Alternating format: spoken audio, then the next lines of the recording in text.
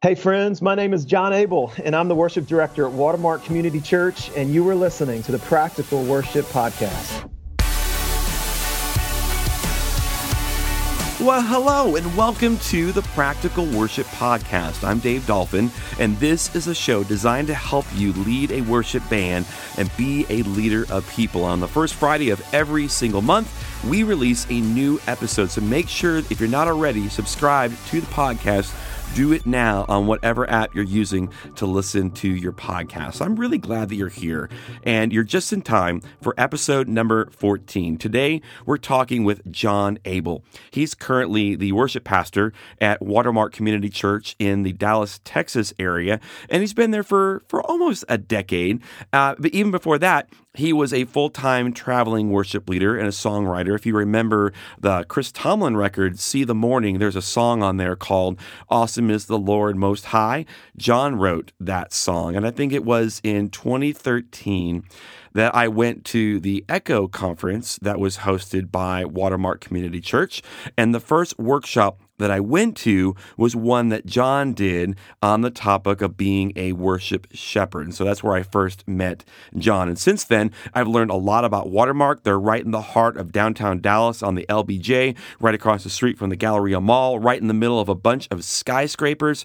And they have some of the most incredible ministries for college students, for marriage, for addiction recovery. And what I think is so interesting about Watermark is that they are a mega church, but it doesn't seem like all the other mega churches that I know. Not better, just different. It's a different flavor, and it's become one of my favorite places to find inspiration for my own ministry. So this is a conversation about how he leads his ministry, how he crafts the services that they do, how discipleship, which is a huge core value of Watermark, how that plays out in worship ministry, and why relationships matter above all the musical things that a worship pastor is tasked to do. That's the heart of this conversation that you're about to hear. But first, the product of the month is Throat Coat. Now, this is for all of my singers. Throat Coat has been a huge thing for me as a singer. It's this hot tea that you can brew from traditional medicinals, and it's made from like the bark of trees, and you don't drink it because of the taste. It's kind of this milder black licorice. But the reason that you drink it is that I have found, especially for me as a baritone, like the high note, the very top note of my chest voice as I sing is D above middle C. E flat if I'm really, really warmed up. And so when I'm singing, when I'm leading, I'm at the very top of my chest voice a lot. And I find that when I am drinking this hot tea, this Throat Coat, that my tone of my voice is a lot smoother, and I find that it lasts longer. My voice gets tired a lot slower when I have this going versus if I don't at all. And you know how like you take things like certain remedies or whatever, and you're like, you think maybe it's working, maybe it's just my brain that's tricking me into thinking that I want this to work, so my brain is saying, yeah, it works. No.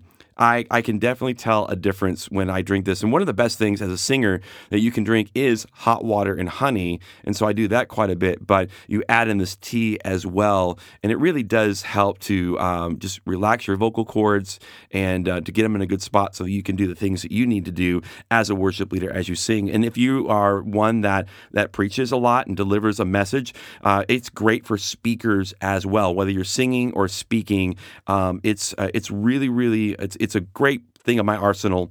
I've found that with worship teams that I work with, that over time, I will tell them one by one about it because it just comes up in conversation. And by the end of it, like the whole team is drinking it. They all come into rehearsal. They all got their mugs. We're all doing Throat Coat, and it's a pretty amazing thing. So I'll put a link to that in the show notes. In fact, as we mention things throughout the episode, we'll put links to other things we talk about in the show notes as well. You can find those at practicalworshipblog.com/podcast 14. And now, my conversation with John Abel.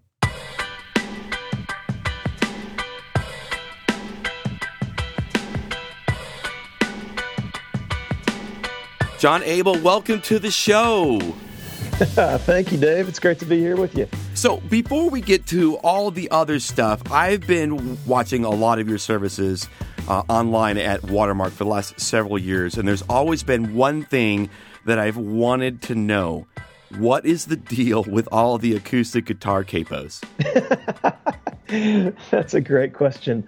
Okay, so I typically use two capos, and the reason for that is a little over 10 years ago, I had an accident, and I was tuning up my lawnmower, and long story short, I ended up chopping off a part of a finger. What? Yeah, and that led to obviously a couple of surgeries and a physical recovery, but a much deeper spiritual one that the Lord used that in. And anyway, so now how that works out practically is I don't use my left ring finger when I play the guitar anymore. So I had to relearn how to play, and the way that I learned how to play was through cut capos.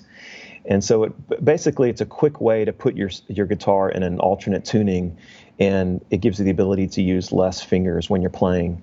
And so that's how I've relearned how to play the guitar. And so that's the reason for all the capos. But some people ask me that sometimes because they don't know. And it's been years now since that happened, and I don't share about it unless someone asks about it, because I just don't think about it too often these days. But that's the reason for the That's capos. amazing. I actually have a friend of mine that plays acoustic guitar, and he went to work at like a summer camp where they have different activities and things like that, and he does the ropes course. And so he was working there, and the first year or two that he was there was an accident, something very similar, where he lost part of one of his fingers on his left hand, and he too had to relearn how to play the guitar. And man, I can only imagine, like, you get along on a particular, you know how to do something for so long, and to be able to take those baby steps, and almost you kind of have to learn how to walk again, so to speak. That's an amazing story. I've really, like I said earlier, I've kind of watched what you've been doing from afar, and just watching Watermark Community Church down there in Dallas, just the way that you do things, and being the size that you are. I mean, by all practical purposes, you have the label megachurch, whether that's a fair or not. But in that category, it just seems like Watermark just kind of has a different flavor. Not bad, not better, not worse, not any of that. It's just a different approach to do things. And I've always been really intrigued, and I've been to a couple of services and been in the room, and just super intrigued about how you guys approach things. And so I wanted to take a moment and just bring you on the podcast and pick your brain a little bit, just in terms of like maybe let's start small and practical, and we'll kind of work our way out from there. Let's first talk about, like, just when you're crafting a service and you're selecting songs, help me unpack that. How do you approach crafting a service week after week after week, and maybe walk me through some of your thought processes along the way? Yep. Well, I would say that the way that I approach it, I approach it as a member of the church. I'd say number one. In other words, I'm not a untouchable leader that is different or better or more special or anything like that. I see myself, my role as a servant, to use my gifts to serve the body. I mean, that's why we have been given these gifts, whether it's music or administration or leadership or whatever it might be. And so, I, in my mind, that's how I'm approaching my time with my band in the morning when we get there early and we rehearse. And I just remind them of that specifically, usually of saying, hey, these gifts that we've been given, and the reason we're on a stage, it's just because we have these gifts. It's not because we're more special. And so let's serve these people, and let's point them to the one who can give them life. And so if we can be reflectors in our role as worship leaders and not attractors, that's probably where my brain is at usually on a Sunday morning. And so first I set the table. Todd, our senior pastor, Todd Wagner, has taught me a lot about this. And to set the table, you have to know who's in the room. And number one, it's obviously believers who have come there to remember the things of God, to remember the truth, and hopefully to not only just listen to it, but then to leave that room in an hour or whenever to apply that truth. But also a lot of unbelievers who visit Watermark, which I love that about Watermark. I mean, literally probably a few hundred people, visitors that we come, and some that are very far from God, maybe that knew God at some point, and have, for whatever reason, aren't close to him anymore, or people who are just complete unbelievers who have been, just are investigating the truth and exploring the truth, and found Watermark to be a place where they can do that. And so I address them.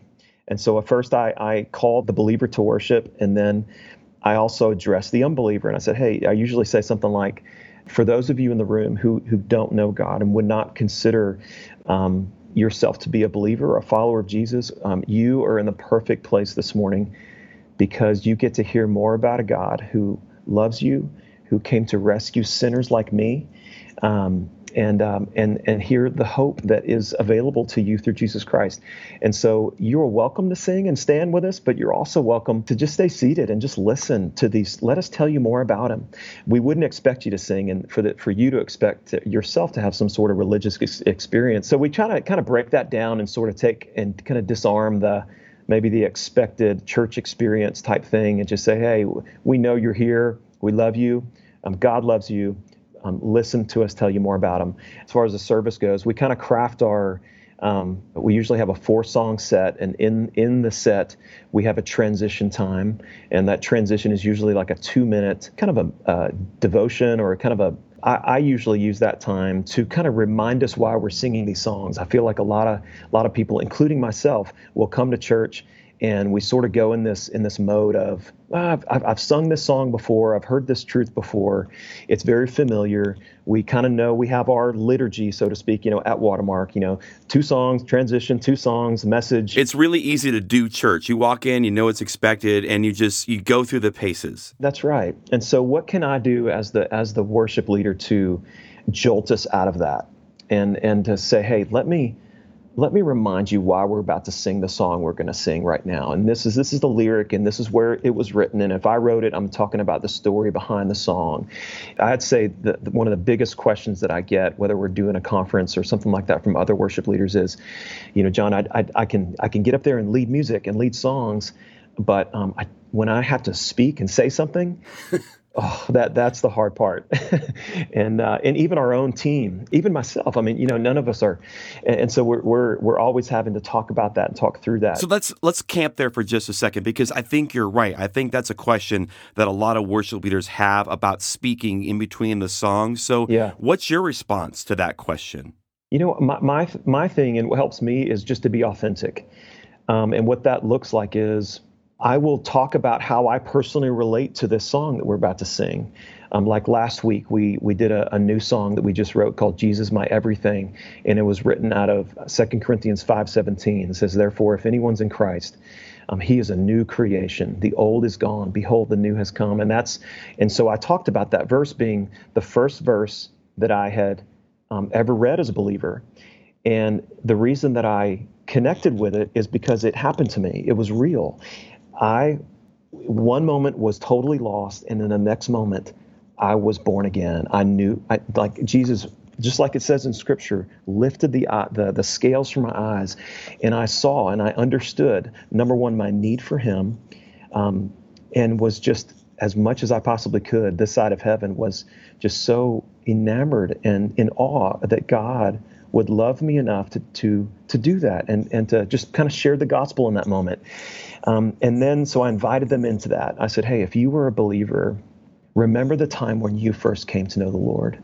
And so I wanted to kind of use my personal story and spark their personal story so that they can remember how much God loves them. And then for the unbeliever, I said, hey, this may be foreign to you, and you may not have had that time where you came to know and meet this God, but you can cry out to him right now in this moment, in this song.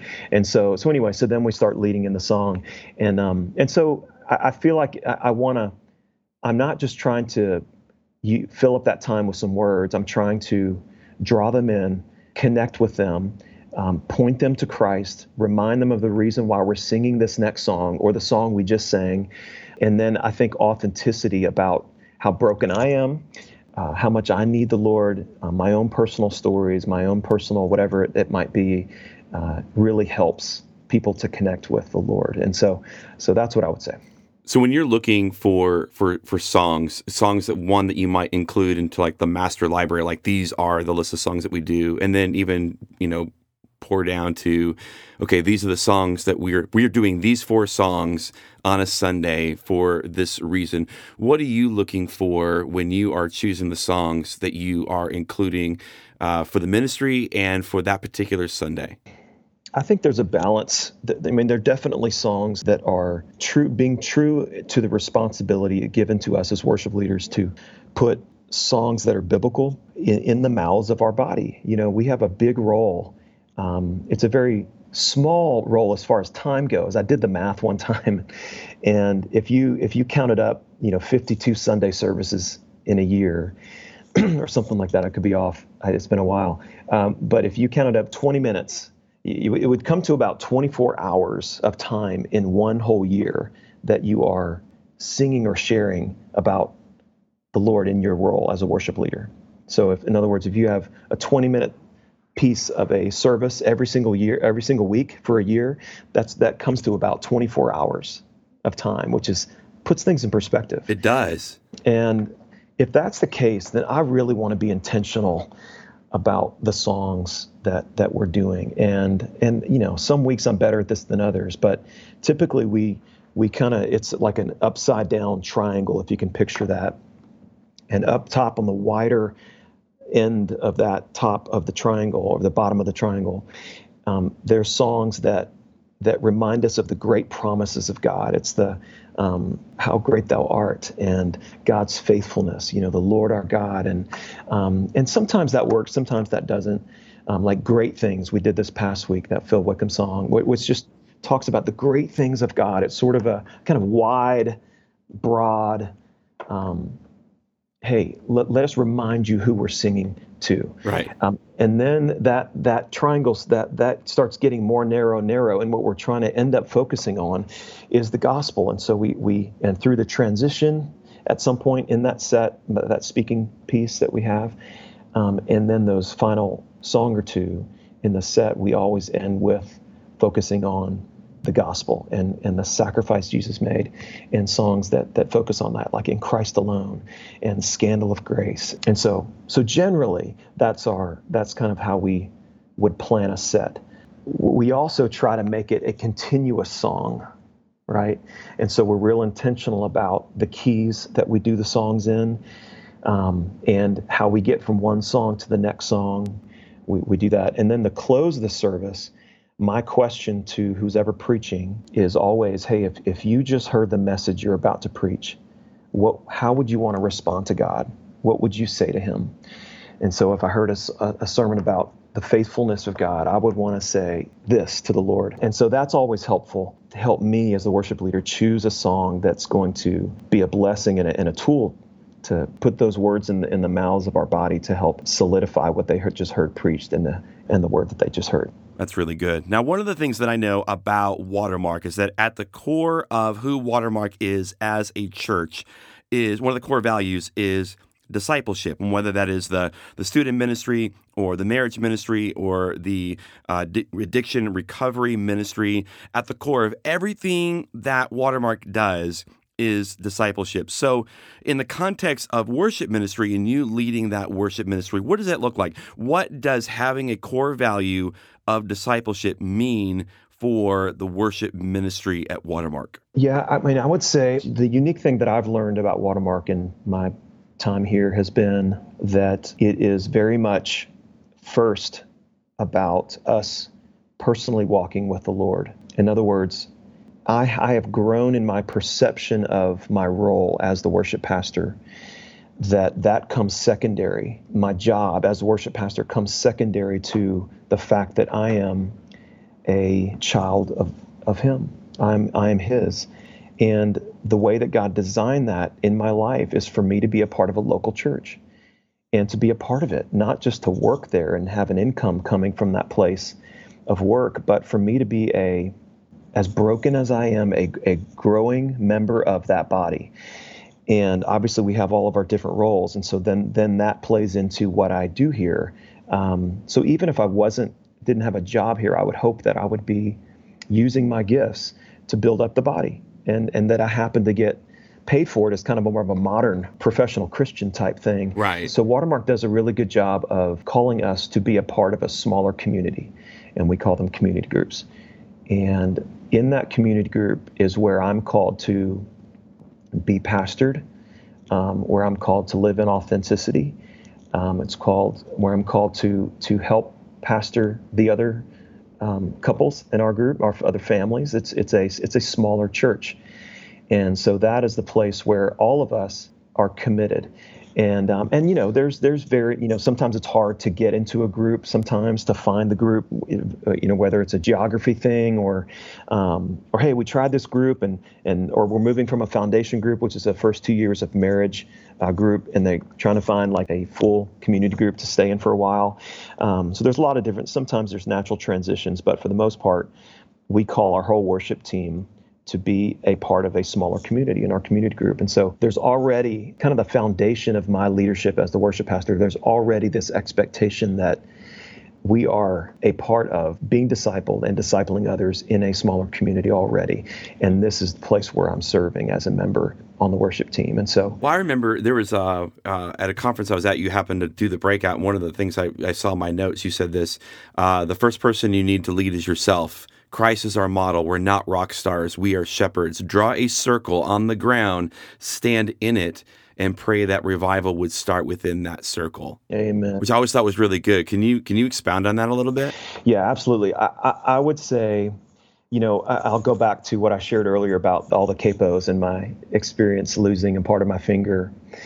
For years before that, my heart began to drift a little bit, and I was starting to get some opportunities in the music industry that were really fun. And kind of my focus became more focused on CD sales and how many gigs in a month I was getting, or how many song cuts I was getting with my publishing deal in Nashville, and all of these things. And those things are important on some level, but my heart began to drift in the fact that I kind of just was getting arrogant and thinking that I've been given these gifts so that, I would never say it, but I was kind of, I wanted to be a big deal, and I wanted to be the guy that people looked to and said, wow, that guy's really talented. And so the Lord broke me through that experience, because in the end, what he wants out of me is my heart. I mean, in Deuteronomy, back in Deuteronomy, even the Israelites, he preached to them and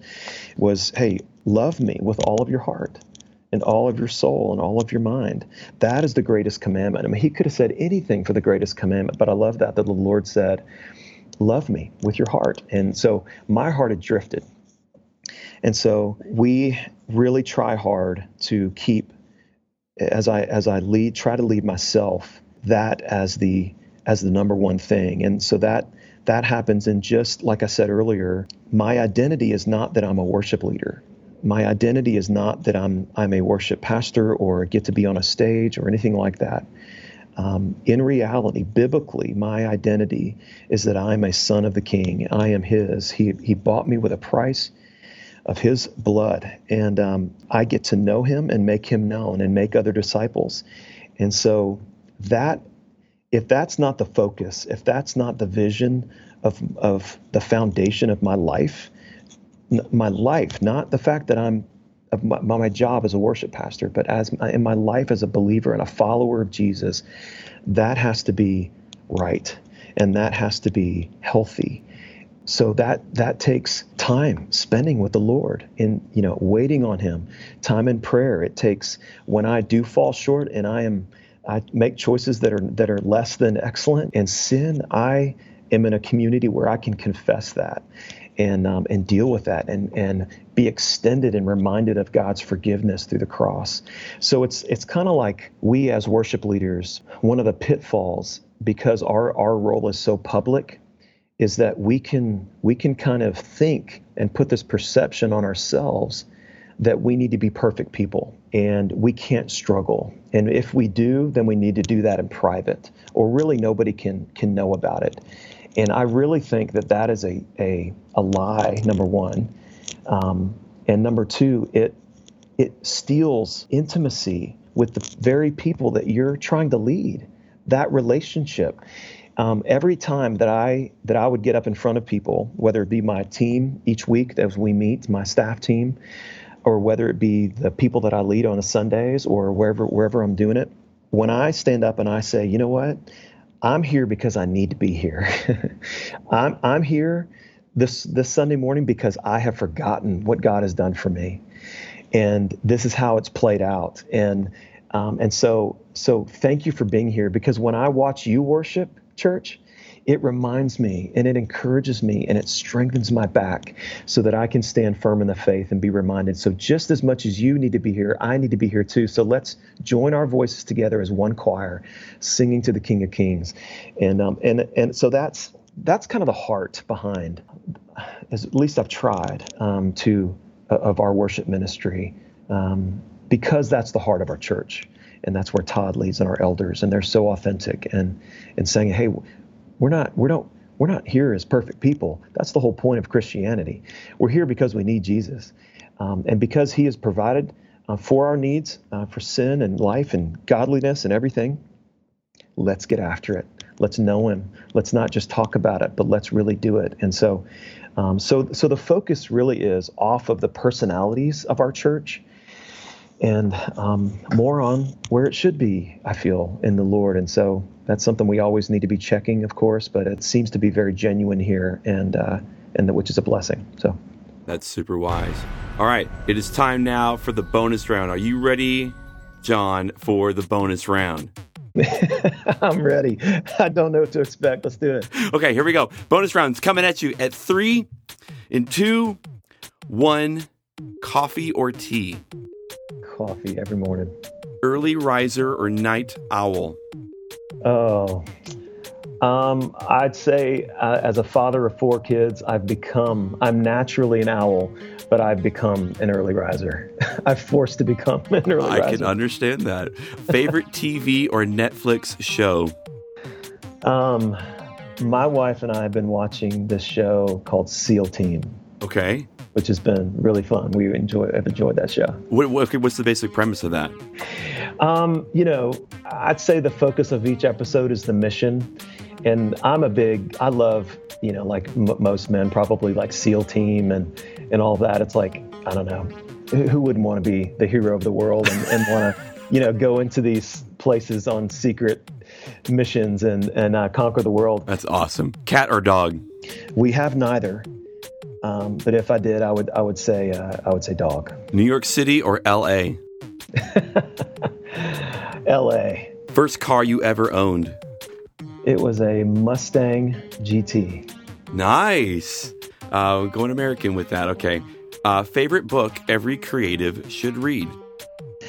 I would say, and this would be, I don't know if you were going to ask, this is the last book that I read, but this book called In the Name of Jesus by Henry Nouwen is a book that has some great nuggets of what it means to be a leader. And I think it'd be great for worship leaders to read that, to embrace that. If you could give a TED Talk, what would it be about? I don't know what it would be, but I would try to dispel some of the myths about the church in the hopes that the world could see the goodness and the kindness and the grace and the mercy and the power of God. That's fantastic. That, ladies and gentlemen, is the bonus round. Thank you very much for John. Well, you probably get this question a lot where, people come up to you and say, okay, so the rest of the week, like, what are you doing in the office? Like, I see you on stage and you're playing your guitar and we're singing songs on Sunday. Like, that part, I get it, that very public part of it. But the rest of the time when you're in the office, like, what do you do all day during the week? So how do you answer that question? Yeah, that I do get that question. And, I would say about 10% of what I do is on Sunday mornings on that stage. And so the other parts are a lot of it is prep for that. But I'd say even the larger point of that is leading a ministry that is supposed to point people to Christ in an authentic way through our gifts of music, to remind them of what is true. There is a need to develop a structure where that can be healthy. And Watermark now has 4 campuses, and we have, 50 bands probably in a week that are serving different ministries, from children's ministry, student ministry, weekly ministries like Regen and Reengage, our Porch ministry, young adult ministry on Tuesday nights. And a lot of our campuses have these same ministries going simultaneously or at different nights. You can imagine the pastoral questions or needs or development or assimilation of people that come through our audition process that need to be plugged in to these different ministries in order to serve with their gifts. And so there's a lot of casting vision of these leaders that will actually have these conversations with these potential leaders that are in our body. So a lot of my time, I would say, is spent with my staff team. And so right now I've got about 6 or 7 full-time people on my team. And I'd say, half of those guys are the worship directors at the other campuses. And then at this campus, specifically at Dallas, we've got 3 other permanently full-time people, and then 2 residents that have been with us. They're with us for another couple of months, about a 10-month thing. And so I'd say a lot of my time is pouring into them, because those are the leaders that are going to lead into their campuses. So a lot of that is directional type ministry. A lot of that is like we've been talking about, just leading out of authenticity and having a time weekly or every other week where we're all together, where we're just checking in and we're saying, hey guys, how are you guys doing? How's your heart? Let's talk about that. How can we pray for one another? And that tracks anything from man. My husband and I are going through some hard things, or my wife and I just got into this conflict or something. And so, man, we all just pray for us. And yeah, absolutely, we'll pray for you. And then we'd encourage them. It's like, hey, why don't you go and take lunch and go home and just encourage them to not only confess it or to share the struggle, but also to get back into it and to really make a difference in whatever situation that is. And the reason I think that last part is so good for us to hear, I know that nearly all of us aren't responsible for 50 different bands throughout the week, but I think it's good for us to hear from someone like John just how little of his time is spent on the actual music part of his role, and how much time he's actually spending in the relationship side with the people that are within his ministry. I think that's important no matter what size the church is. I actually found a video where he shares the full story about losing his finger. I'm going to put that link of the video along with everything else that we talked about within the episode in the show notes. You can find that at practicalworshipblog.com/podcast14. I wanted to share this review of the Practical Worship Podcast with you from Dad of Kids, which actually describes me, probably describes a lot of us. Anyway, it says, Dave does a great job of hosting this podcast. He has great information to encourage and challenge you in ministry and leadership. It doesn't hurt that Dave is easy to listen to as a show host. A very well done podcast. Well, if you're listening, I wanted to say thank you for saying those kind things. And I want to thank you for taking the time to share those comments, because if you're listening to us on iTunes, those reviews really do help promote the show. If you haven't already, would you consider leaving an honest 5-star rating and review? Because of how their algorithm works, the more ratings and reviews that are on that iTunes for that podcast, it tells them to promote the show to more and more people, so that we can help more and more people. At the YouTube channel, I'm in this season right now where just finding the bandwidth to create a new video every single week is proving difficult. So what I've done is I've given myself the freedom to miss a week or two here and there, but the goal is to still create content on a somewhat regular basis, not to put it on pause or anything like that. Some of the videos that I've released lately talk about how limitations actually inspire creativity, which is good news for those of us in smaller and medium-sized churches that really don't have just this overwhelming amount of resources and money at our disposal. There's another video on why I call the singers and the musicians the music team. and why I reserve the name worship team or worship ministry for the ministry at large to make everyone feel a part of the ministry, which some of the comments within that video and some of the DMs I've got actually have pushed back on that, saying it's just semantics, but I don't think so. I think it's really easy for the other arms of the worship ministry, like the tech team and things like that, to feel like they're a fifth wheel. And there's such an easy fix for that. You just change it. Anyway, watch the video if you haven't already. You can find those videos and more linked in the show notes, or just go to youtube.com/Practical Worship. This has been the Practical Worship Podcast. Thank you so much for listening. I'm Dave Dolphin, and let's do this again next month.